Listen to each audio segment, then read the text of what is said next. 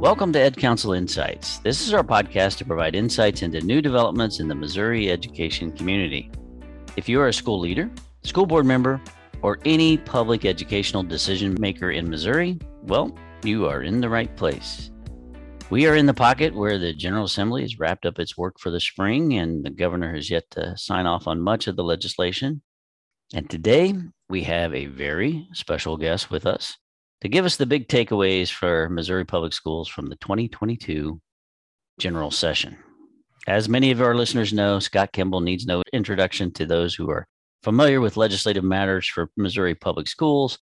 But for those of you who may not be familiar with Scott, Scott is an attorney by trade, but he is the Missouri Association of School Administrators Director of Advocacy, which includes numerous responsibilities, one of which is quarterbacking legislative advocacy efforts on behalf of school administrator associations and other associations supporting Missouri's public schools like MSHSAA and Music. He does it all. Welcome, Scott Kimball. Thanks, Dwayne. How are you doing, Scott? I know must be in a recovery mode from the session. We are in recovery mode. I just got back from a trip to Disney with my family. Excellent. Which was great. It wasn't really a vacation. It was more of a trip, but it was nice to reconnect after a pretty grueling session. Well, that's outstanding. I hate to bring you back to thinking about some of these things, but we do want to hear your insights on some of these. And, maybe the best place to start, Scott, is just to get your overall impression of this general session. How do you think it went, everything considered?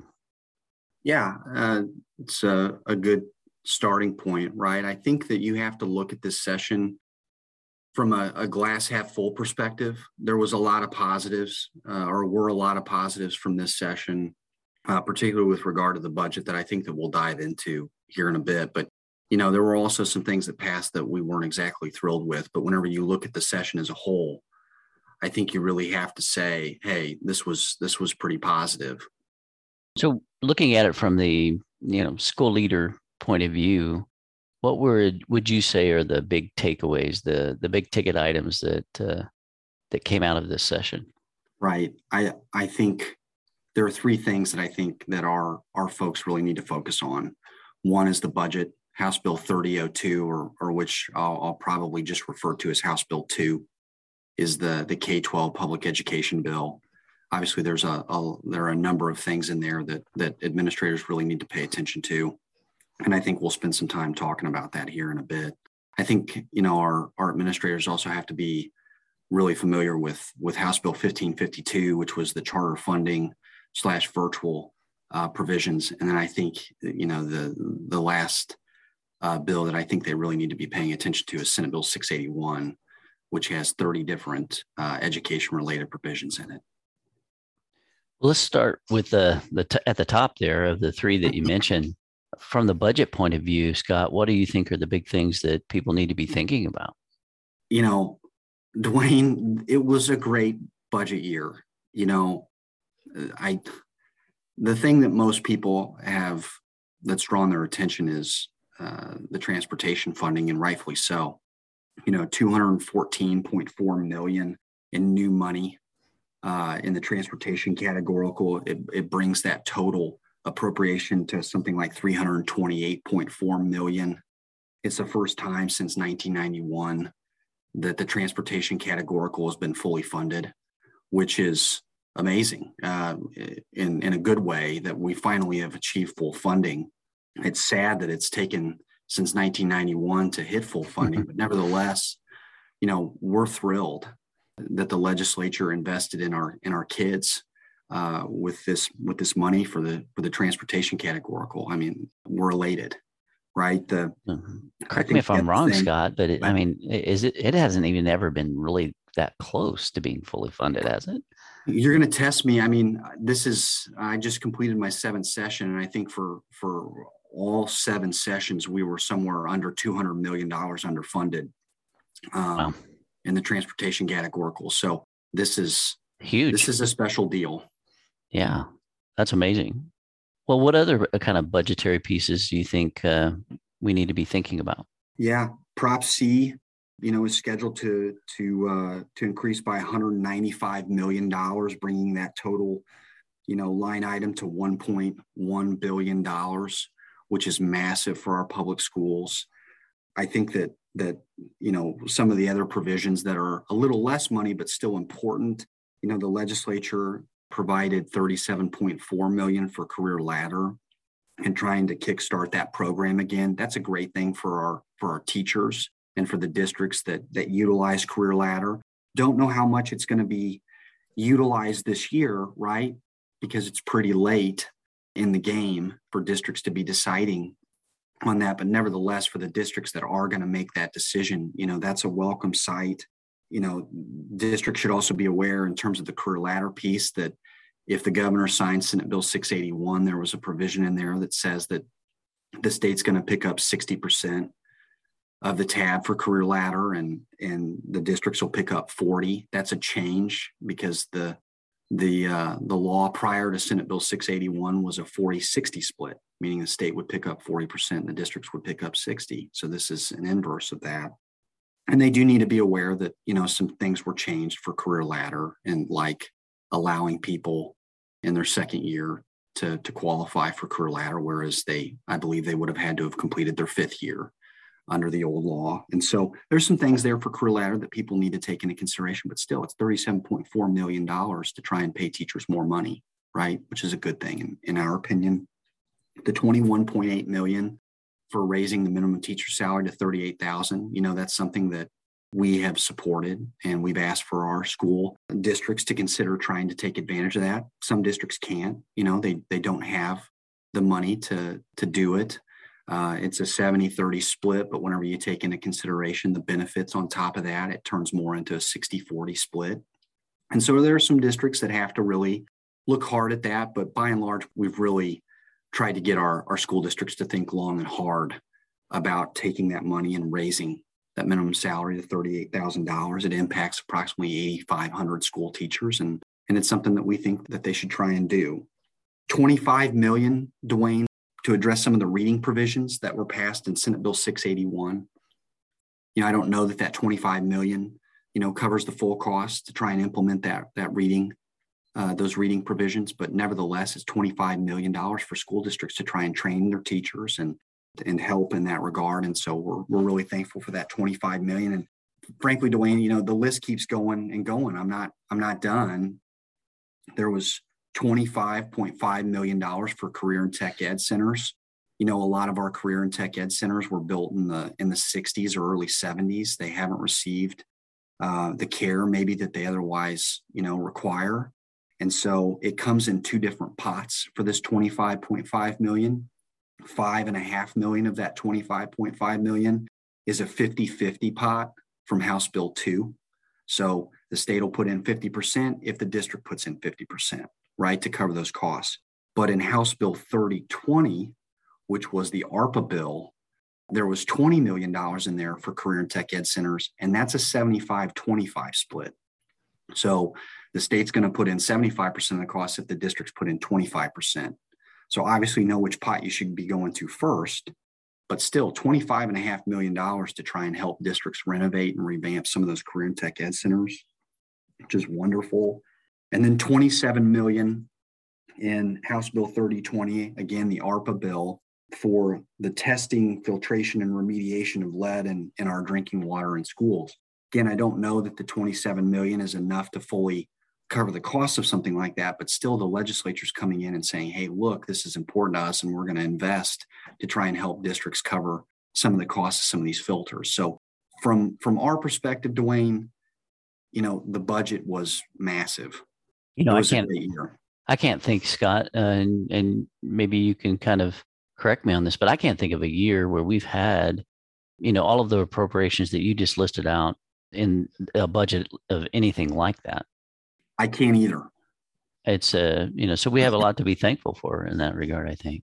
Absolutely. From a budgetary perspective, I think that's going to color the entirety of session for public ed. And from that lens, the session was pretty solid. Outstanding. Well, Moving from the budget pieces, you kind of mentioned as that second component that you were talking about, HB 1552, which is our charter funding / virtual is kind of the way I think of it. And frankly, I focus mostly on the virtual pieces of it. But what are your thoughts about that component? So, Dwayne, that's a really good question. As you noted, there are two major provisions in House Bill 1552. This bill started off as the charter funding bill, and is really what that bill or what that provision sought to do was try and give charter schools more money from 6 specific local revenue line items. And I'm not going to remember all 6 of them, but it was like for payments in lieu of taxes, pilots, state assessed railroad and utility, merchants and manufacturing tax, financial institution tax, so on and so forth. The charter schools felt like they were receiving less money than the traditional public schools, than the Kansas City School District and the St. Louis Public School Districts. And so they sought to pass this bill, which they believed would have brought financial equity to those charter schools. And as this issue is not so cut and dry. There are things that districts, traditional public school districts, costs that they have that charter schools may not have. For instance, like transportation. And so what we were advocating for was to take a much broader view of what financial equity consisted of, right? You don't just look at these 6 local revenue line items and say, once we fund those the same, we have financial equity. We believe there's a lot more to that equation. And so whenever the Senate began looking at this, they said, what we're going to do is, instead of taking this money directly from Kansas City and St. Louis public school districts, instead of taking it from them, we're actually just going to make this sort of like a formula payment. And so it's going to come from the state. And so there are 2 ways of looking at this.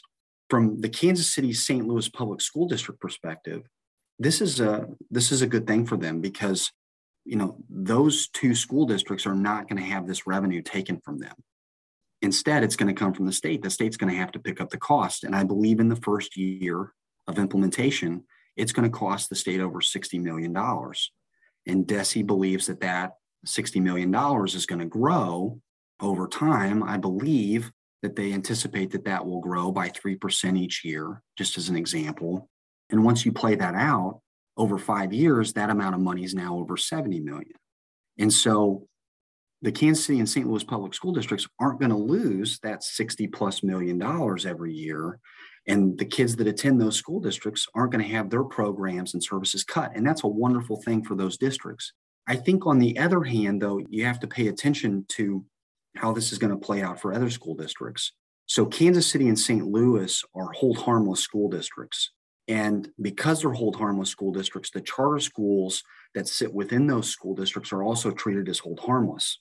And so if there's ever an underfunding, if there's ever a withhold, then the hold harmless schools, they're going to get paid. They don't share in that loss, but formula districts will. And we have approximately 300 formula districts.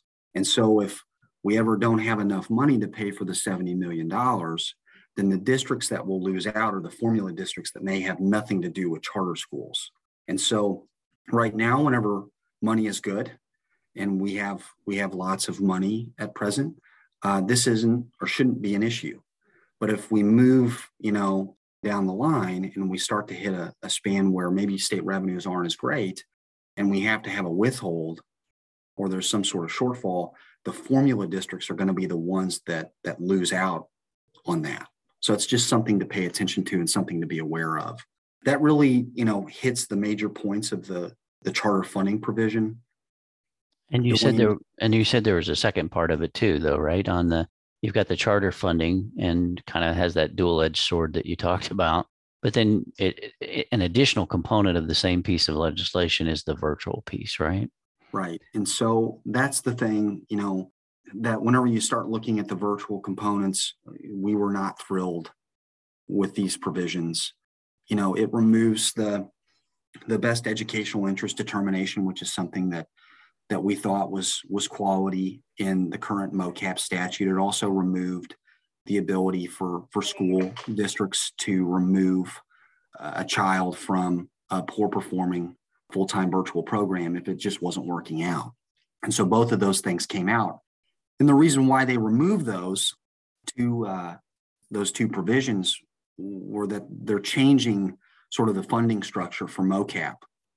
So now, if you're a student that's, say, in Jeff City and you participate in MOVA, the Missouri Virtual Academy, that virtual academy is hosted by the Grandview R2 School District. And so even though the student resides within the Jefferson City School District, they are going to be considered under this bill to be the student of Grandview R2. They're going to be the student of the host district. And so if they're no longer your student, you no longer have the ability to make the best educational interest determination or to remove that student from potentially a poor performing virtual environment whenever it comes to full-time programs. And so, those are two major changes.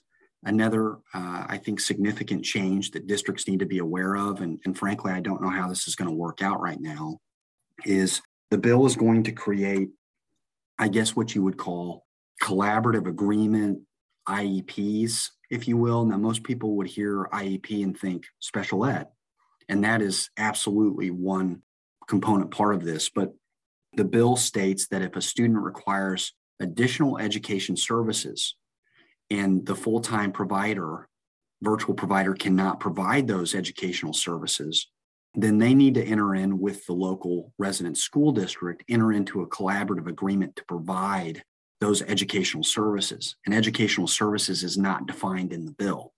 So again, it's much more expansive than just special ed, right? You're going to be looking at other things and what might those things be. And right now we don't really know. So that's something to keep, our attention on and try and watch for rules and regs that come out of DESE that kind of help districts with these mini virtual IEPs, these collaborative agreements. Sounds like that'll be tricky business, but like you said, we'll have to kind of wait until we get further guidance from the department before we really know what the contours of that will ultimately look like, right? That's right. And that one's going to be one to watch, I think, and will be, difficult to kind of work through some of those things. I think, just the feedback I'm getting from school administrators is they're a little bit, upset about no longer being the ones to make that determination of what is in the best educational interest of a student and trying to be able to make those decisions for their kids. But we'll see how that works itself out over time, which kind of brings us to the third component, which is the omnibus bill, the 681, and ended up being, obviously you've got the reading component, but a whole lot more. Would you agree? Yeah, this is a massive bill. There's no doubt about it. It's got 30 provisions in it, and some of these provisions that are in the bill, Dwayne, they're massive. The bill started out as a reading bill, a literacy bill, and there's a lot to it.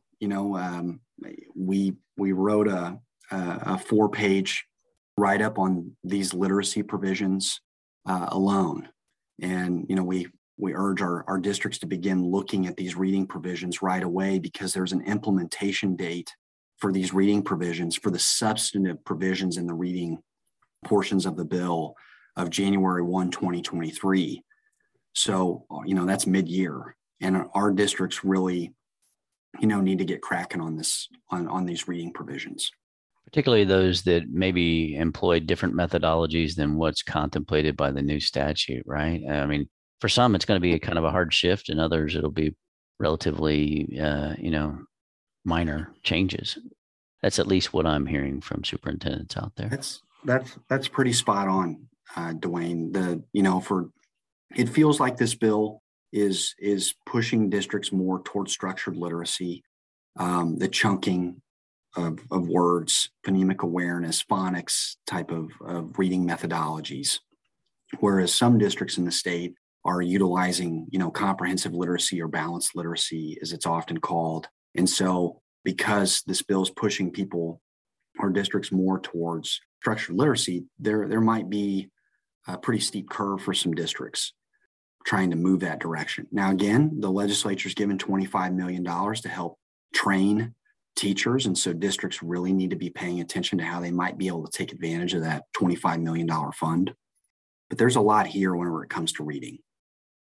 What other things you mentioned that there are 30 some provisions that ended up in 681.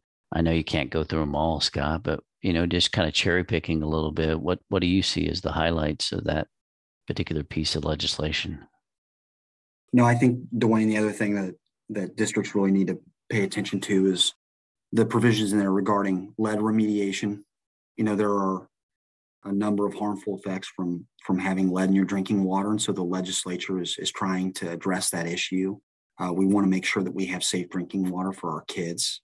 I think that's a given, right? We want to have safe drinking water.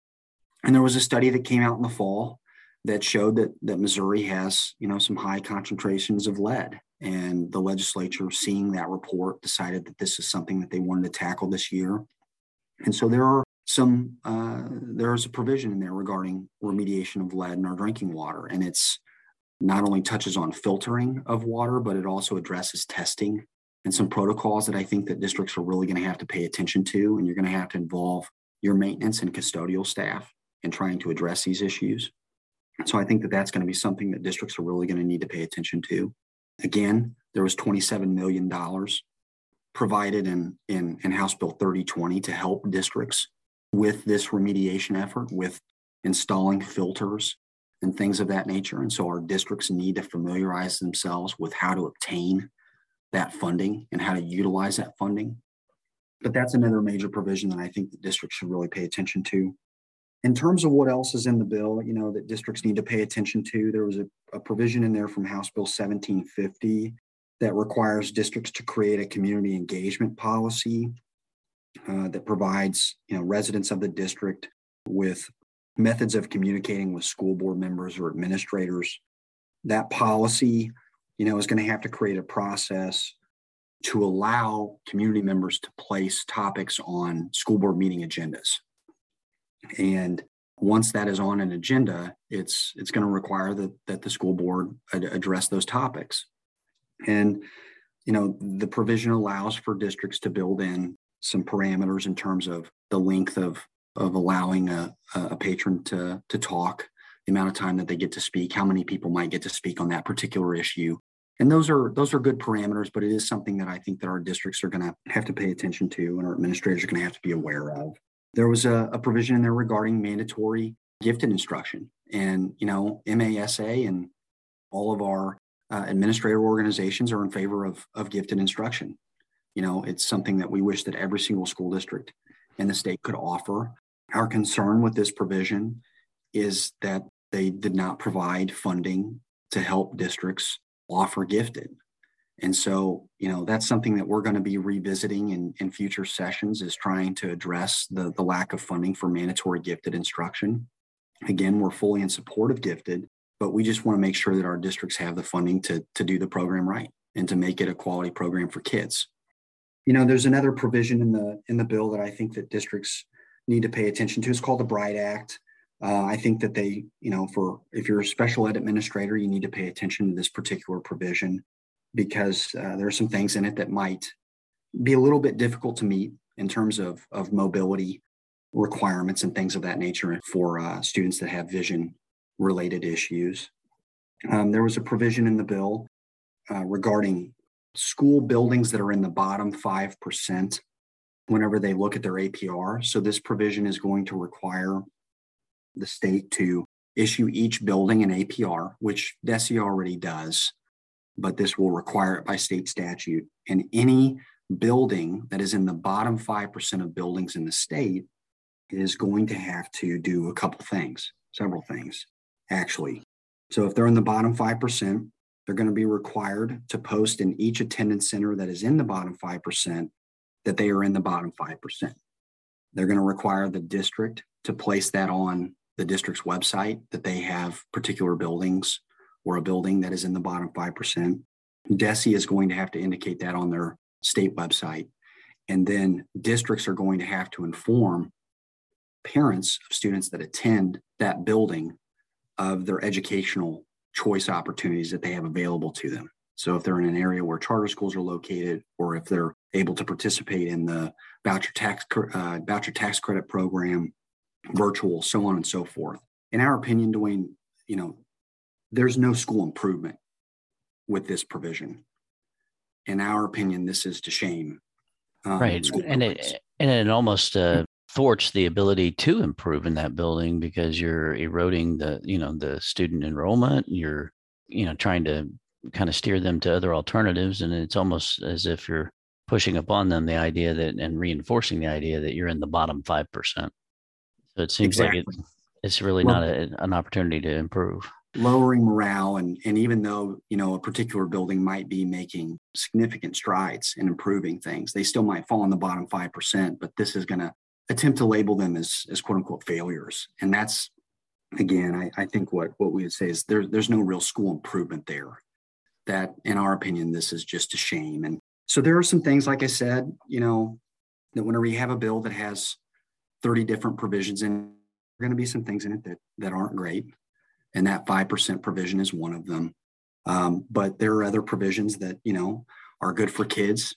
We think that these reading provisions, while challenging, are going to help kids. And that's a positive thing. And there's some other provisions in the bill that we could talk for another 30 minutes, plus about just this bill. But, for the interest of time, it's, I think I'll leave it at that in terms of Senate Bill 681. Good. Well, with 681, it is a waterfront of issues that are included in the legislation. But, when you compare what ultimately ended up in 681 vis-a-vis what was initially proposed on each one of those pieces of individual legislation, I suppose we really need to be thankful for kind of where we ended up. Yeah, exactly. And I'll kind of dovetail off that, the original provision, right? The reading provisions, those initial iterations were not good, and were not quality. And to Senator Laughlin's credit, she sat down and she got to work on these reading provisions, and she worked with stakeholders to try and address this bill and get it in a place where it was good for kids. And like I said, there are going to be challenges with this bill. Is it a perfect bill? No, it's not a perfect bill. Is it a good bill? It's a good bill. It's just going to take some time for districts to acclimate, find their footing, and get to work. It's well said. In kind of closing things out, Scott, I did want to ask you this particular question. And, it seems like each year we have maybe one or two people that stand out, and you can see that they really stepped up for public schools in Missouri and really did go to bat for public schools. And I was just going to ask you, who do you think the one or two people, maybe a few more if you want, but, who do you think really stepped up to the plate on behalf of public schools in this general session? Yeah. So Dwayne, I think the folks that come to mind first are the Senate Appropriations Committee. The folks on there inserted large sums of money for public education, right? The $214.4 million in additional transportation funding was not in the House budget. But the Senate Appropriations Committee said that this is something that we want to do. And so, they get a shout out. I think that, to be a little bit more specific, I think you've got to give special praise to Senator Lincoln Huff. The vice chair cares deeply about the transportation categorical and making sure that districts are fully funded in that line item. And also to the Senate Appropriations Chair, Senator Dan Hageman. He's the one that, that really has the keys to the castle when it comes to the budget. And he worked hard to try and get that line item fully funded. And so, I think the Senate Appropriations Committee deserves a ton of praise. And then specifically those two individuals, really stood out this year, Dwayne. Yeah, and there will be a significant long-term impact from what those two individuals did and on behalf of public schools this year. So something to be praised, I think. And well, I do appreciate you taking the time, Scott. I think it's very helpful to our listeners to get your perspective and your insight. Always valuable to talk to you and learn more about what's happening in our fair capital each year. Appreciate you, Dwayne. Thanks for giving me the opportunity. Appreciate all you do for public ed. Well, thank you, Scott, for those comments and your insights. And we thank you, the listeners, for taking the time today to listen to Ed Council Insights.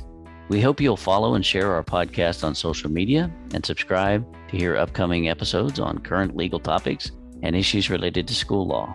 You can also follow us on Twitter, Facebook, or LinkedIn, or you can check us out at our website. Just Google Ed Council, that's EDCOUNSEL, all one word, and you'll find us there. Glad we could be together, and thanks for listening to this edition of Ed Council Insights.